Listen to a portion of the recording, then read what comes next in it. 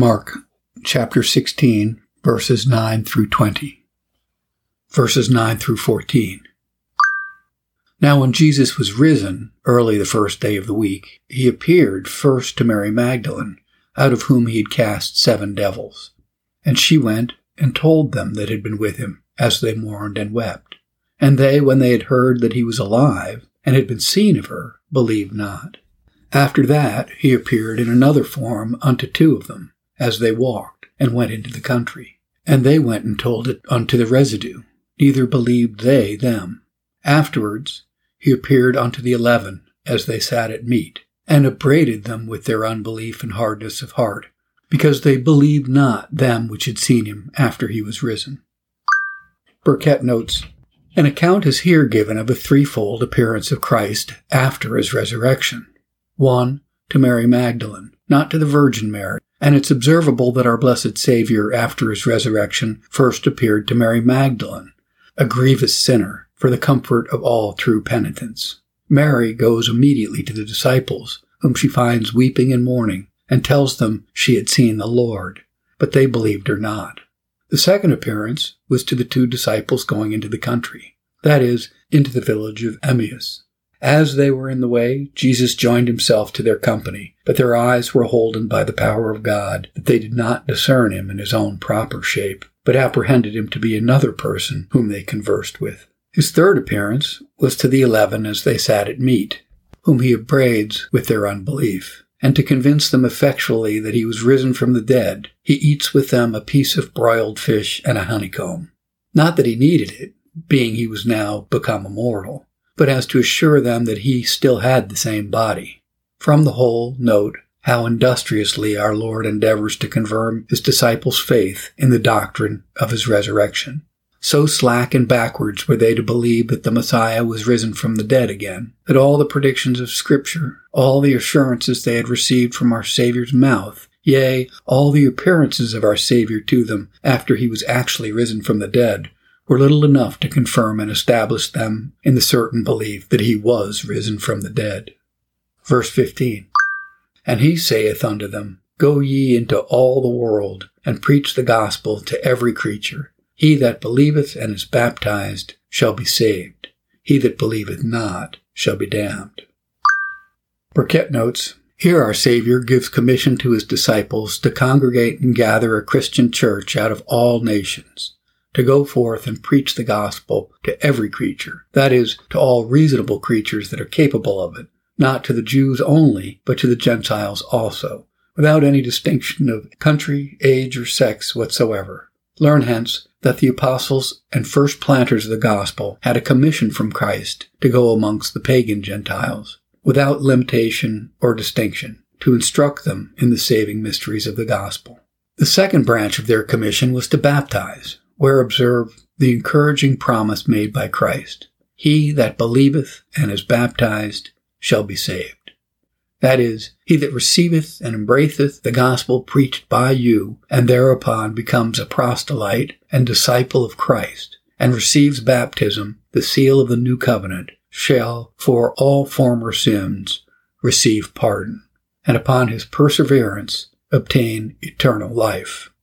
But he that stands out obstinately and impenitently shall certainly be damned. The 2 damning sins under the gospel are infidelity and hypocrisy. Not receiving Christ for their Lord and Savior by some, or doing this feintedly by others. Happy are they in whom the preaching of the gospel produces such a faith as is the parent and principle of obedience. He that so believeth and is baptized shall be saved. Accordingly, some paraphrase the words thus, He that believeth and is baptized shall be saved. That is, he shall, by virtue of the faith in baptism, be put into a state of salvation, so that if he continue in that faith and do not willfully recede from his baptismal covenant, he shall actually be saved. Note farther that they who hence conclude that infants are not capable of baptism because they cannot believe must also hence conclude that they cannot be saved because they cannot believe. For faith is more expressly required to salvation than baptism. Note lastly that though it be said, He that believeth and is baptized, the same shall be saved, It is not said, "He that is not baptized shall be damned," because it is not the want, but the contempt of baptism that damns. Otherwise, infants might be damned for their parents' negligence. Verses 17 and 18. And these signs shall follow them that believe. In my name shall they cast out devils. They shall speak with new tongues. They shall take up serpents. And if they drink any deadly thing, it shall not hurt them. They shall lay hands on the sick, and they shall recover.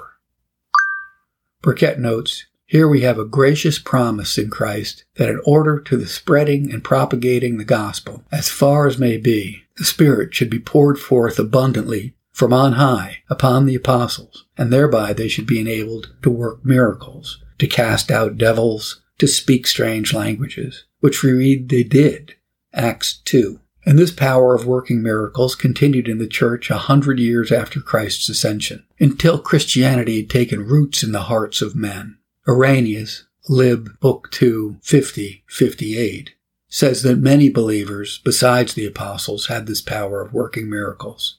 As new-set plants are watered at first till they have taken fast rooting, so that the Christian's faith might grow the faster, God watered it with miracles at its first plantation. Yet observe that all the miracles they had the power to work were healing and beneficent, not terrifying judgments, but acts of kindness and mercy. It was our Savior's design to bring over persons to Christianity by lenity, mildness, and gentleness, not to affright them into a compliance with astonishing judgments which might affect their fear, but little influence their faith.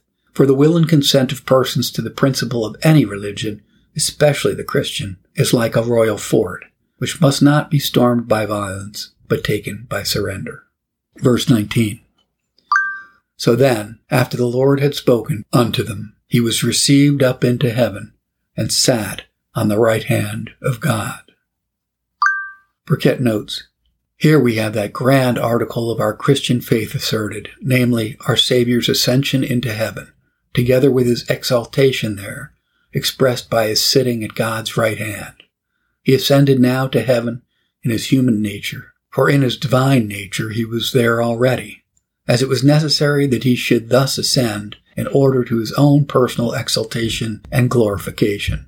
When he was on earth, his humility, patience, and self-denial were exercised by undergoing God's wrath, the devil's rage, and man's cruelty.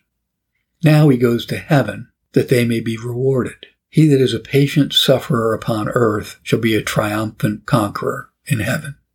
Also, with respect to his church on earth, it was needful and necessary that our Lord should ascend up into heaven, namely, to send down the Holy Spirit upon his apostles, which he did at the Feast of Pentecost. If I do not go away, says Christ, the Comforter will not come. But if I depart, I will send him to you. And likewise to be a powerful advocate and intercessor with his Father in heaven on behalf of his church and children here upon earth. Hebrews 9:24. Christ has entered into heaven itself, there to appear in the presence of God for us. Finally, Christ ascended into heaven to give us an assurance that in due time we should ascend after him. John 14:2. I go to prepare a place for you. Hence the apostles call our Savior our forerunner. Hebrews 6:19. Now if Christ in the ascension was a forerunner, then there are some to follow after. To the same purpose is that expression of the apostle Ephesians 2:6. He hath made us sit together in heavenly places in Christ. That is, we are already sat down in him, and ere long shall sit down by him. We are already sat down in him as our head, and shall thereafter sit down by him as his members. The only way to this, namely, to ascend unto and sit down with Christ in heaven, is to live like him and to live unto him here on earth. If any man love me, he will follow me, and where I am, there shall also my servant be. St. John 12:26. Verse 20. And they went forth and preached everywhere, the Lord working with them and confirming the words with signs following. Amen. Burkett notes, observe here, first, the general publication of the gospel by the apostles. They went forth and preached everywhere. Secondly, the reason of the efficacy and success of it, namely, that divine and miraculous power which accompanied the preaching of it. The Lord wrought with them and confirmed the word with signs following. Observe 1. The general publication of the gospel by the apostles. They went forth and preached everywhere. The industry of the holy apostles was incredibly great, yet was their success greater than their industry, even beyond all human expectation, which will evidently appear if we consider 1. The vast spreading of the gospel so far in so short a space of time. For in 30 years' time after Christ's death, it was spread through the greatest part of the Roman Empire and reached as far as Parthia and India. 2. The wonderful power and efficacy which the gospel had upon the lives and manners of men. The generality of those that entertained the gospel were obedient to it, both in word and deed, because Christianity, being a hated and persecuted profession, no man could have any inducement to embrace it that did not resolve to practice it and live up unto it. 3. The weakness and meanness of the instruments that were employed in propagating the gospel shows the success of it to be very great and strange. A company of plain and illiterate men, most of them destitute of the advantages of education and unassisted by the countenance of any authority whatsoever, yet did they in a short space draw the world after them. The powerful opposition which was raised against the gospel, namely the prejudices of education, the power of indwelling lusts, and also the powers of the world then in being, did strongly combine against it. Yet did Christianity bear up against all this opposition and make its way through all the resistance that the lusts and prejudice of men, armed with the power and authority of the whole world, could make against it. 4. The great discouragements that men were then under to embrace the gospel and the Christian profession. All the evils of this world threatened them. Mockings and scourgings, banishments and imprisonment, reproach and ruin. Death in all its fearful shapes was presented to them to deter them from embracing this religion. Observe therefore, too, the reason of this wonderful success. The Lord wrought it with them and confirmed the word with signs following. The Lord wrought with them. This points at the inward operation of the Holy Spirit upon the minds of men. Oh, it is sweet and prosperous, working in fellowship with Christ and His Holy Spirit. He directs His ministers. He assists them. He guides their lips, influences their minds, quickens their affections, sets home their instructions, and crowns all their endeavors with His blessing. And confirm the word with signs. That is, confirm their doctrine with miracles, such as healing diseases, raising the dead, casting out devils, inflicting corporal disease on scandalous persons, and sometimes death itself. From the whole we gather the truth and divinity of the Christian religion, that it was and is certainly of God, and therefore never could, never can be overthrown.